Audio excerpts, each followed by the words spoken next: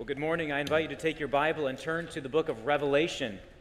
Our text this morning was read to you, and that is verses 1 through 7 of Revelation chapter 2. We are in a series we're calling Letters from Jesus because we'll be walking through each of the 7 letters that we have recorded in Revelation 2 and 3.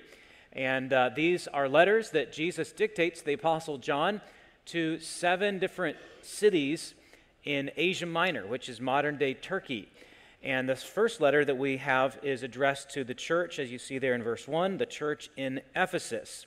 And because Jesus repeats in every letter, he says, let him who has ears hear what the Spirit says to the churches. We are to read these letters not just as letters that were written to churches 2,000 years ago, but we are to read these letters as letters from Jesus to us today in the 21st century.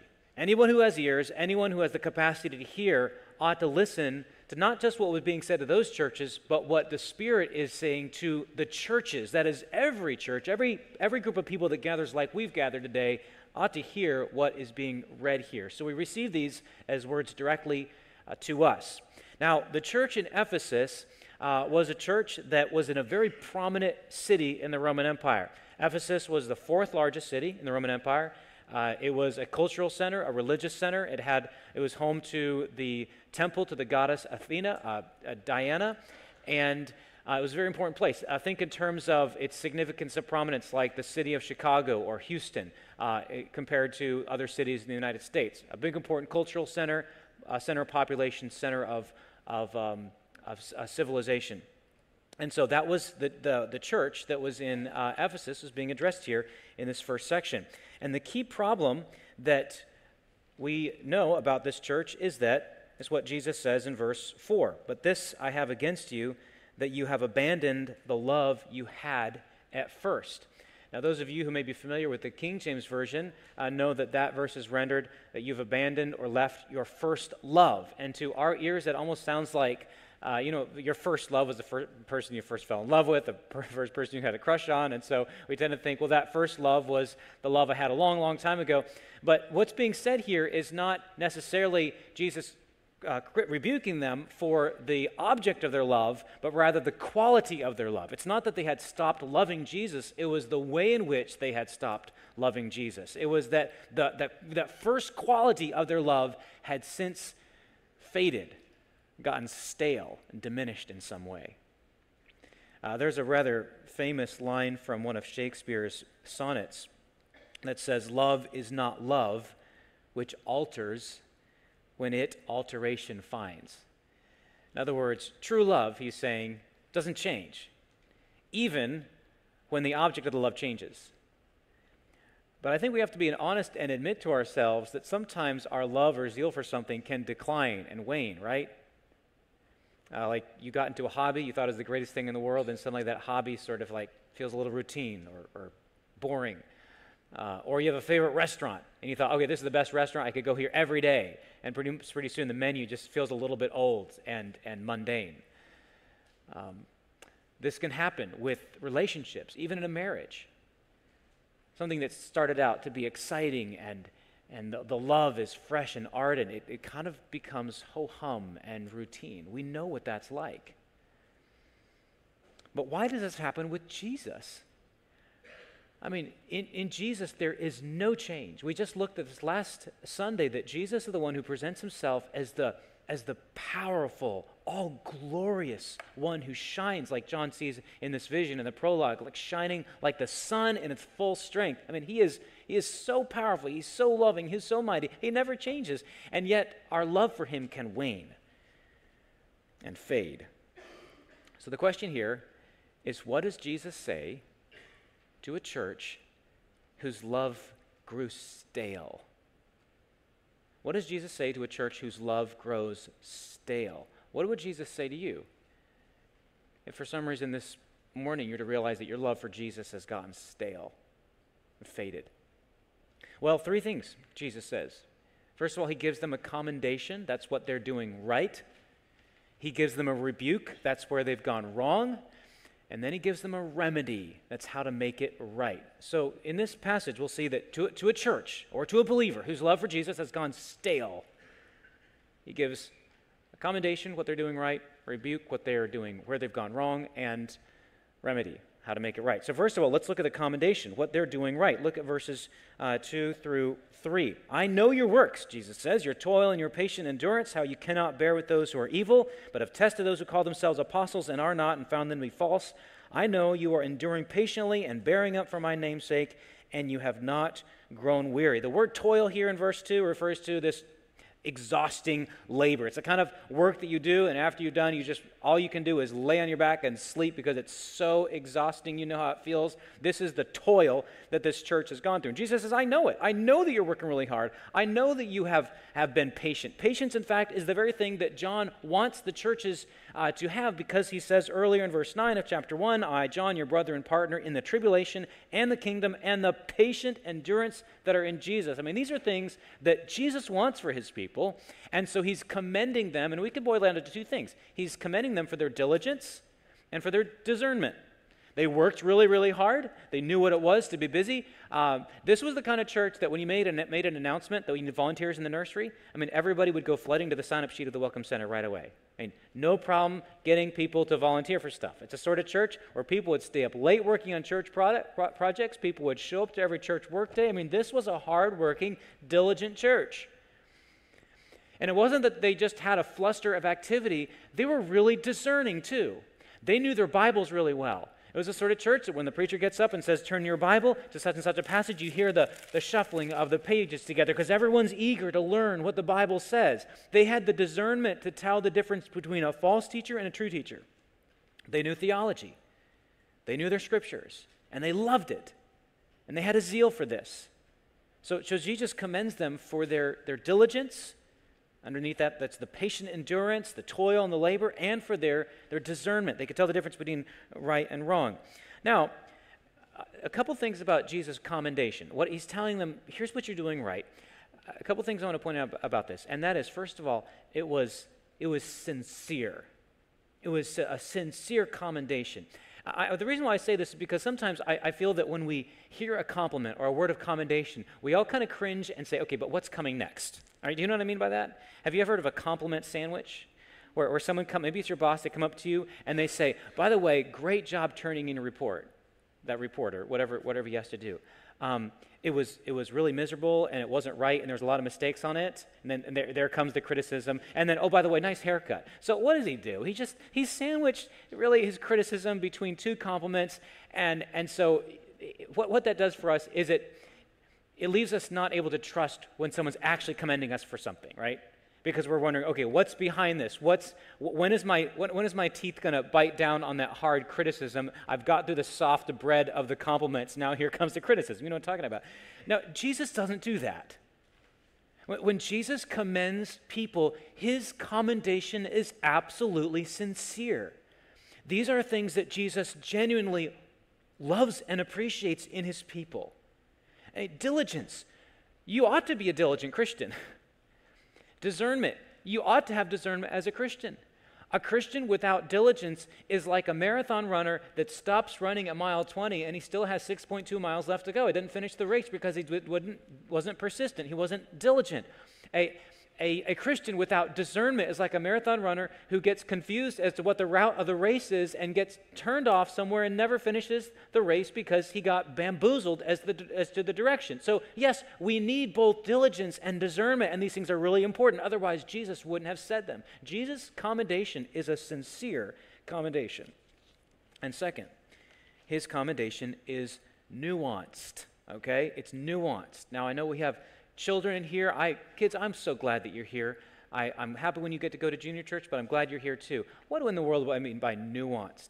Well, a few weeks ago, someone asked some of my kids to weed their garden, and they taught them the difference, and my kids know this already, but this illustrates it well, between the things that you ought to pull up and the things you ought not to pull up when you weed a garden, right? If you have nuance, you can tell the difference between a weed and a flower. And someone without nuance goes into the garden and they just start pulling everything up because they can't tell the difference. They don't have nuance. Jesus' commendation is nuanced in that he can see a church that is struggling and failing in a major area. And then we're going to get to that in a little bit, that is they've forsaken the love they had at the first. But just because Jesus sees a major failing doesn't mean he writes them off completely.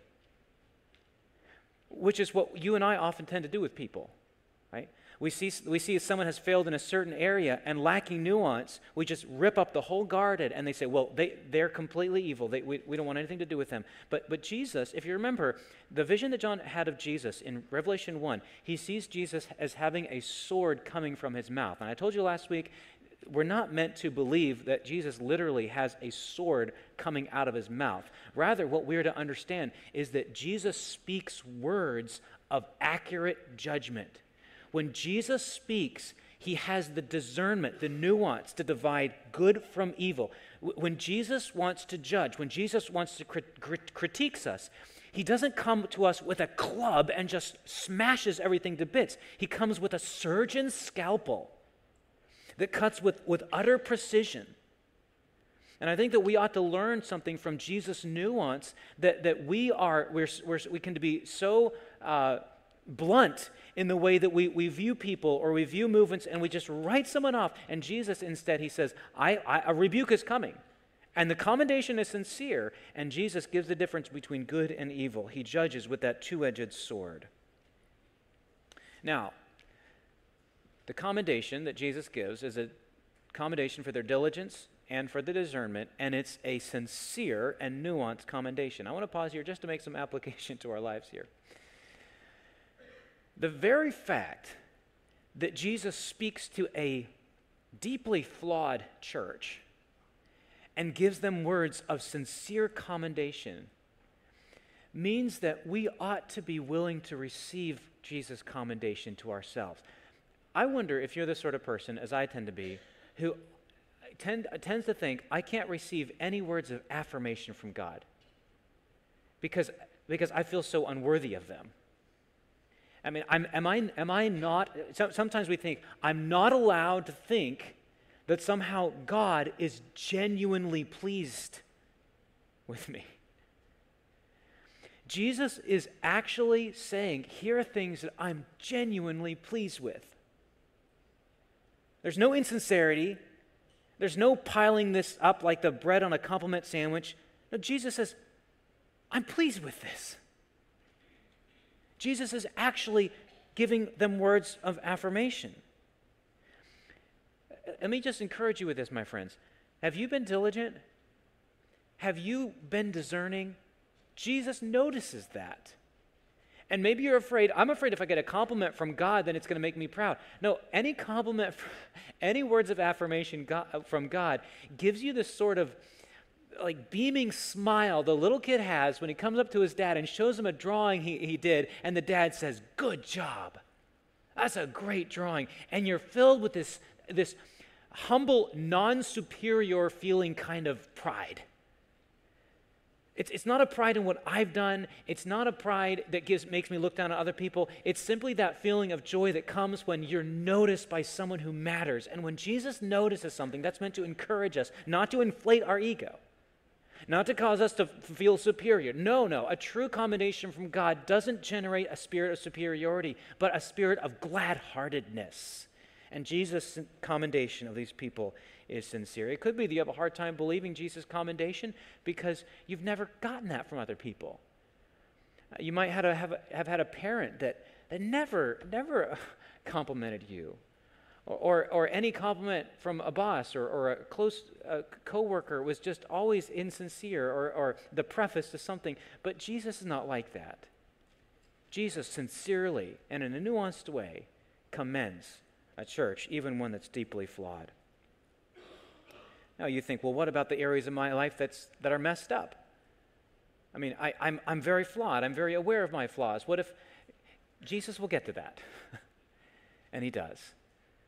So to a church whose love has gone stale, Jesus gives commendation. That's what they're doing right. Second, he gives them a rebuke, okay? He gives them a rebuke. That's where they've gone wrong. What is this rebuke? Well, we read it in verse 4. I have this against you, that you have abandoned the love that you had at the first. And remember, I said earlier at the beginning, this is not abandoning the first love. It's not the problem with the object of love, it's the quality of love. It's the kind of love that you had at the beginning. When you first met me, it was like a blazing, crackling fire, and now it's just kind of died down into like the slow burning coals. It's not a flame anymore, or it's kind of like a cup of coffee that sits out overnight, and you come to it and you get confused. Was this the cup of coffee I just set down, or is this the old one? You put it in your mouth and you realize, okay, that was the old one. It is just cooled down. Or like maybe a flower that's just wilting. I'm just trying to think of examples of what stale love. So when someone leaves the bag of crackers open and you come to it and they're like drooping, it's still there, but it's just not fresh. It's not crackling with warmth. It's not piping hot. It's not crunchy anymore. It's not new anymore. It's limp. It's diminished. It's stale. Jesus is saying, the kind of love that you had for me when you first met me has become stale. Now, I want to drill down into a little more carefully what the problem was and what it wasn't. The problem was not merely a lack of emotion, because I think we have to be careful here. We tend to see the word love, and immediately we download into love a lot of emotion. And Jesus is not just saying you lack emotion, because it's far deeper than that. The relationship between emotion and love, having a lot of emotion without true love would be like getting into your car in neutral and putting the pedal down, and there's a lot of noise, maybe a lot of exhaust coming out of the exhaust pipe, but it's not going anywhere. And it's possible for us to have a lot of emotion, a lot of noise, a lot of exhaust fumes, but not going anywhere. So Jesus is not merely talking about emotion. He's talking about love. He's talking about the deepest part of you, what the Bible refers to as the heart, not the center of the emotions, but the center of your entire being. It's the cockpit of your person.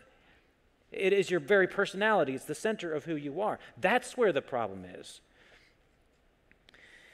The problem is also not merely something in the past. It's not that Jesus is saying, go turn back the clock. You can't turn back the clock.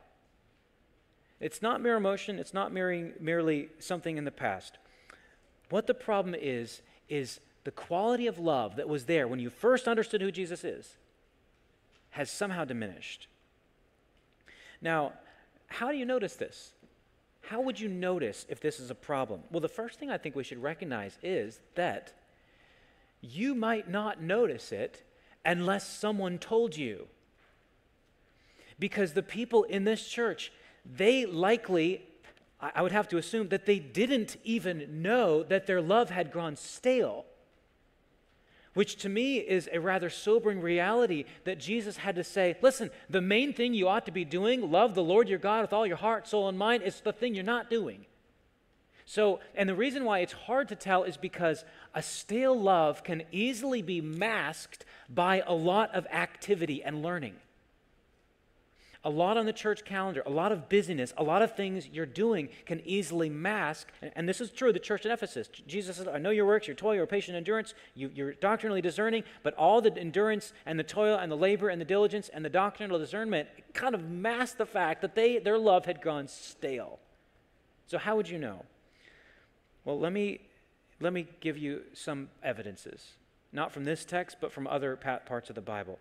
Your love might be growing stale when you're too busy to spend time in focused prayer.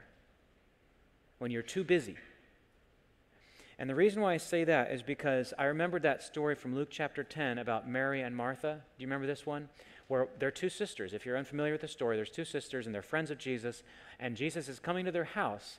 Now, if Jesus was coming to your house, I'm pretty sure you'd want to clean the house, make sure there was something to set before him, which was on Martha's mind. Martha's like, Jesus is coming, wipe the counters and get everything cleaned up and make sure that the muffins are perfectly golden brown on the top. I mean, everything just has to be perfect. But Mary had a different focus. The thing that excited Mary about Jesus coming to her house was Jesus. And so while Martha is busy in the kitchen, Mary is sitting at Jesus' feet listening to Jesus teach. And when Martha got upset about that, Jesus said to her, Martha, Martha, you are are busy about many things. You're worried, upset about many things, but few things are needed. Actually, only one. And Mary has chosen that one thing. And if you just take honest stock of your life and of your schedule and realize you have scheduled prayer and sustained reflection on God's word completely out of your day, and that's a sign, at least a possible sign, a likely sign that what was true of the church in Ephesus might be true of you, might be true of us. Another possible evidence suggested by the text is that your love might have grown stale if you're often preoccupied with how wrong or misguided other people are. And I say that because what Jesus commended of the people there, of the believers in Ephesus, was a good thing. I mean, they had doctrinal discernment to say, these are false apostles. They're coming with wrong teaching. In fact, he says in verse 6, you hate the works of the Nicolaitans. I mean, they had doctrinal discernment, and they really could tell who is right and who is wrong. But it's possible for us to become obsessed with that. And the thing that makes it difficult is that there are a lot of things in this world that we could potentially...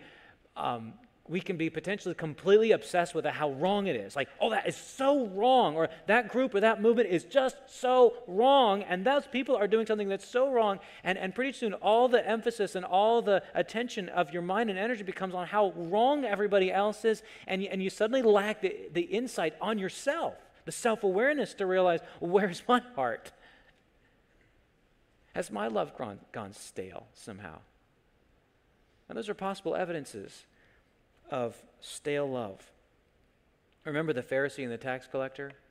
This story that Jesus tells about two men who went to the temple to pray. The one was a Pharisee. This guy was theologically trained. He was an extremely religious man. And then there was this outcast of society. It's a tax collector. He's considered to be a really immoral guy. And they both go to pray, and when the Pharisee stands up to pray, he talks to God. Oh, yeah, we should be talking to God. He's praying. Yeah, we should be praying. But in his prayer, he says to God, thanks, God, that I'm not like that guy. I'm pretty sure I've prayed like that before. That's a sign of love that has gone stale. That's potentially so. Now, and I'll just say along those lines too, our tendency is to compensate for personal failure by increasing criticisms of others. That's our tendency. Okay, this is what Jesus is rebuking them for.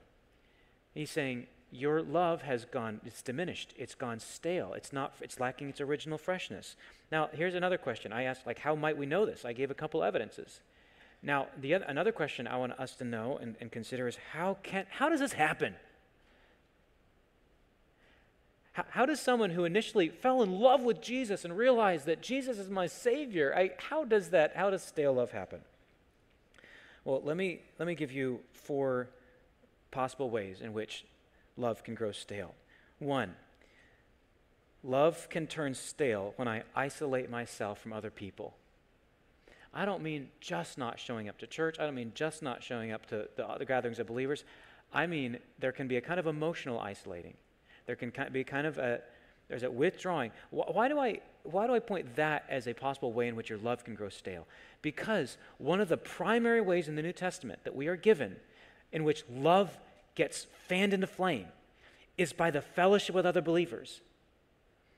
This is the point of Hebrews 10:25 when the writer says, you need to don't forsake the assembling of yourselves together. Don't stop gathering. You need to gather with one another to exhort to love and good works. The effect of intentional Christian unity is to spark into a fire the love that we have for God. And when it's not there, it's quite natural why your love would grow cold. It's like, it would be like if you had a fireplace and you separated out logs. You pull a log over here and pull a log over here, and pretty soon those logs are gonna diminish in their heat. They need the heat of one another to keep the heat of the whole sustained. And so love can diminish. It can grow stale when we isolate ourselves from others.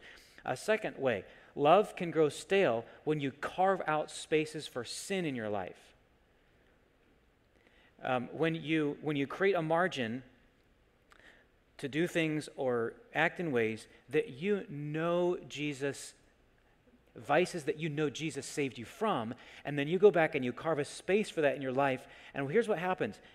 Initially, when you first realized who Jesus is and what he saved you from, you were absolutely repulsed by the sins, by the habit of thinking, the habit of things you did that Jesus was saving you from. I mean, you viewed these things as like chains around your hands and arms that Jesus comes in, steps in as your hero, and he breaks the chains. But then you kind of wander back to the chain, and you see how it fits back on your wrist, and you're like, oh, it doesn't, I don't know if it really changed me that much anymore. And your love for your Savior grows cold.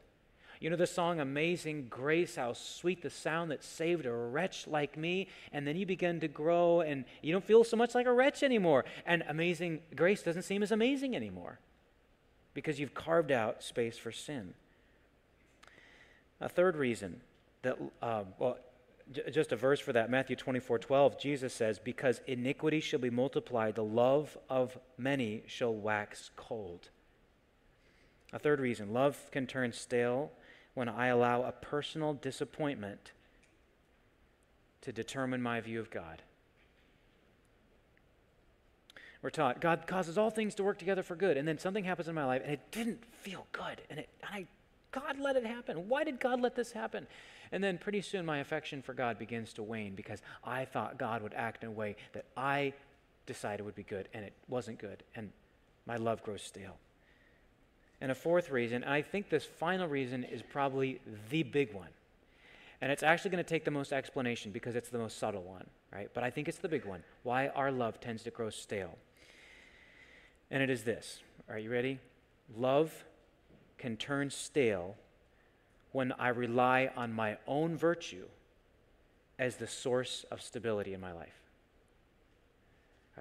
There's different ways I can phrase that, but this is the best way I know how, is that love can grow stale when I begin to rely on my own virtue, my own achievements, my own self-discipline as a source of relational stability.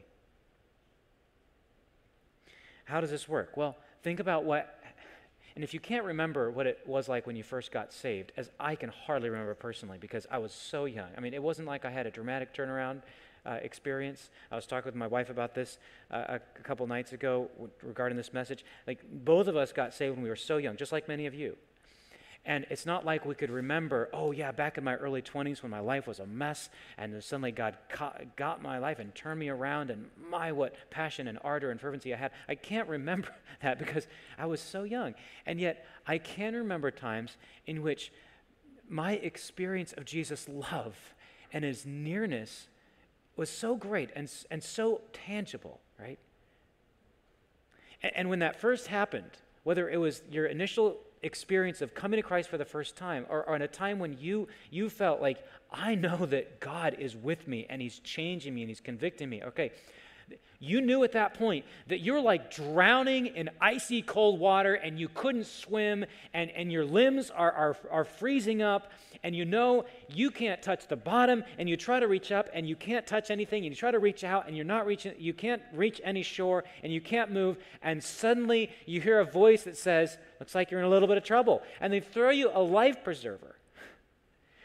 And all you can do is kind of lean on it and let that person take you to safety. And you realize you were dead and now you're alive. You were lost and now you're found. But now that you've been found, you begin to feel a little better about your situation.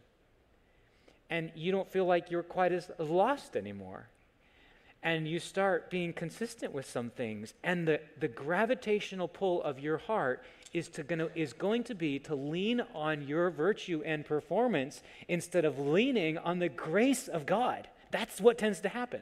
Our hearts have this. It's like the gravitational pull of our hearts. The more improved our life becomes, the more we grow in virtue, the more the tendency is to reason, and that's why Jesus loves me.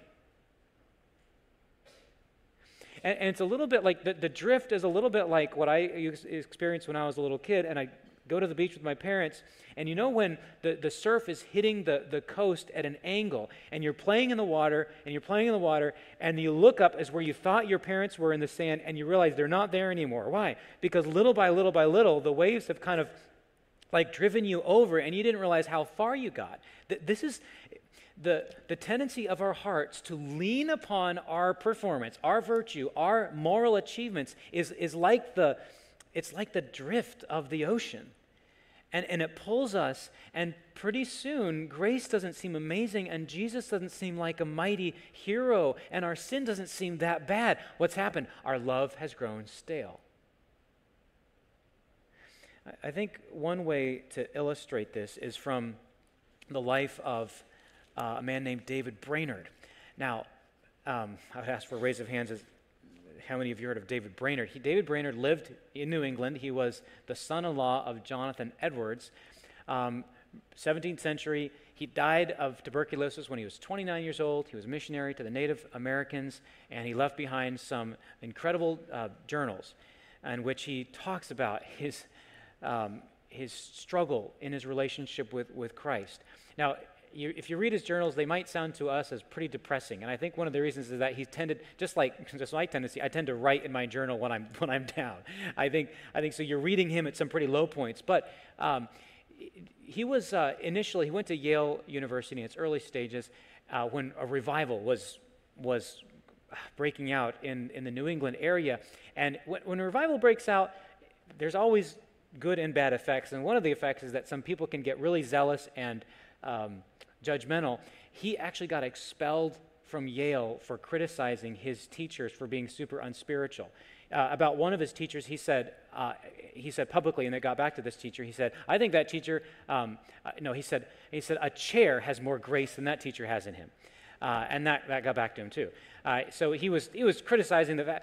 Thankfully, the Lord tempered his pride as the years went on, but he was a passionate young man.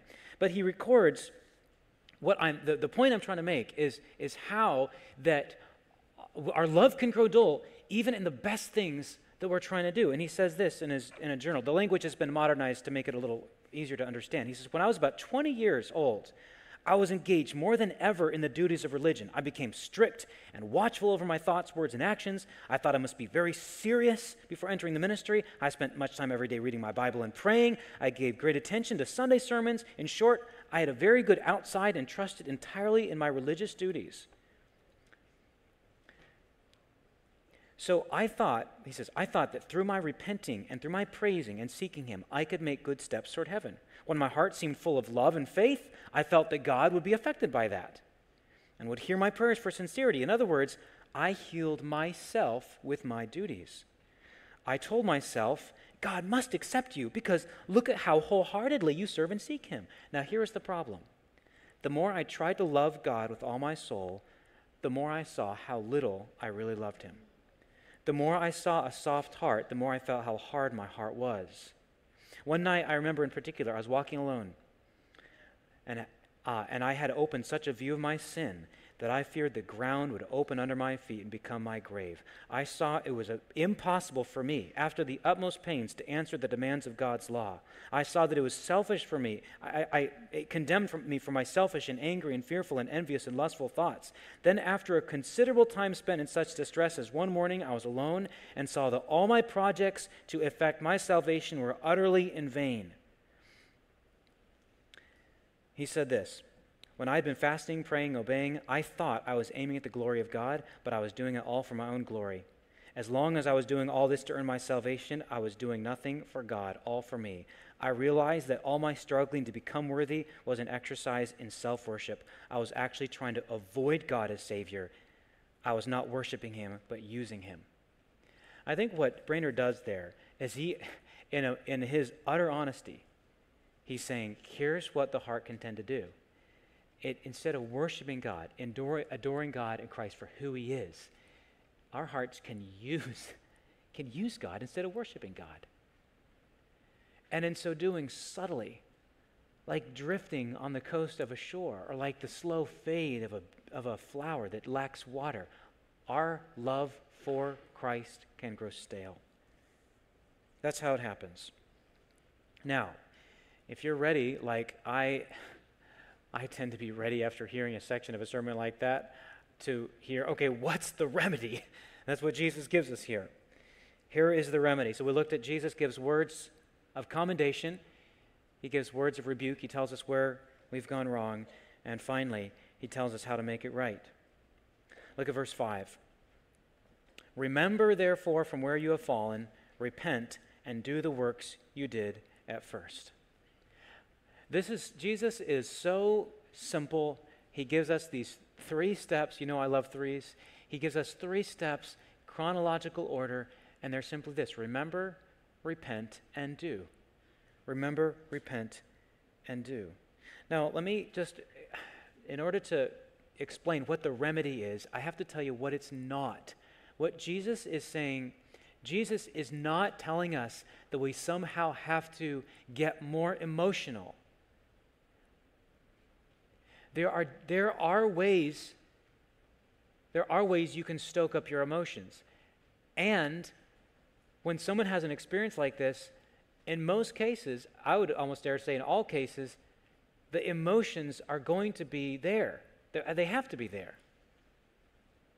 But Jesus is not simply saying, get in your driveway and rev the engine until it sounds really noisy and there's a lot of exhaust. Jesus is saying, put it in gear. Right now you're in neutral. You need to put the gear of your heart has to connect with the engine of Christ. And mere emotion is not going to do it, but putting your heart in the gear, that is connecting your motives and your emotions with the engine who Jesus is. That is what's entailed in the remedy. And how to do this then? How to put it in gear? Well, the word is here, remember.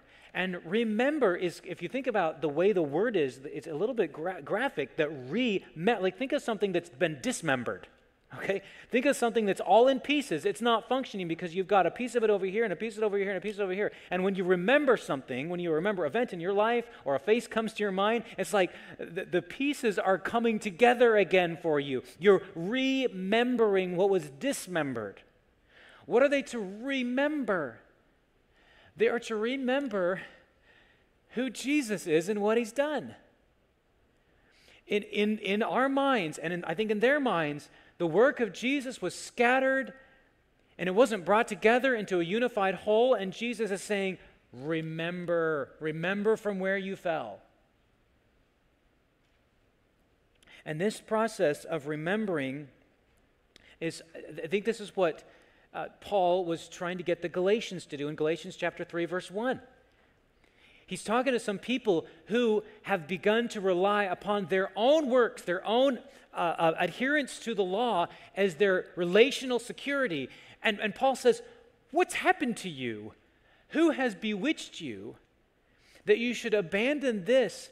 You, he says, before whose eyes Jesus was publicly portrayed as crucified. And I think what Paul was doing there is he's reminding them of the kind of preaching that Paul would give to them. Paul would remind them of Jesus' life and death and resurrection. So I want to remind you of Jesus' life and death and resurrection.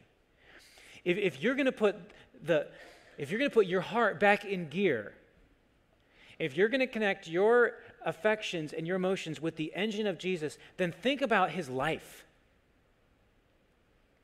Think about Jesus, who confronted sin with such courage, and yet who embraced sinners with such compassion.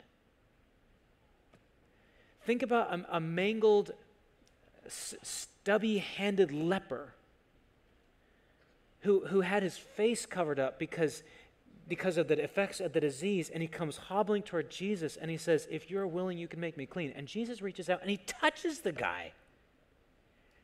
And he says with full sincerity, I want to cleanse you. Be cleansed. And everyone is both horrified that Jesus would touch the unclean and amazed that this man was transformed. This is the Jesus that stood outside the tomb of his dead friend Lazarus. And with the other people around him who are crying because he had been dead for 4 days, Jesus weeps. He weeps with them, and yet he stands outside that tomb, not just weeping, but with the authority of one who gives life and says, Lazarus, come on out. And Lazarus comes out. This is Jesus in his life. He's comforting people, he's healing people, he's confronting wrongdoing, and he's doing it with such gentleness and balance and sincerity. And yet this is the Jesus whose life ought to have ended with honor and accolades and elevation and praise, and yet now see him hanging on a cross. Why is he hanging on a cross? He doesn't deserve to be there. Of course he doesn't. He hangs there, his body racked with pain. People have spit upon him. They've yanked out his beard. He's got this label over, this like a card or a board over the top of his head that says, "This is Jesus, King of the Jews." He lost all his friends in one moment, and a few of them who came back, the Bible says they watched him from a distance. His mother had to watch him die.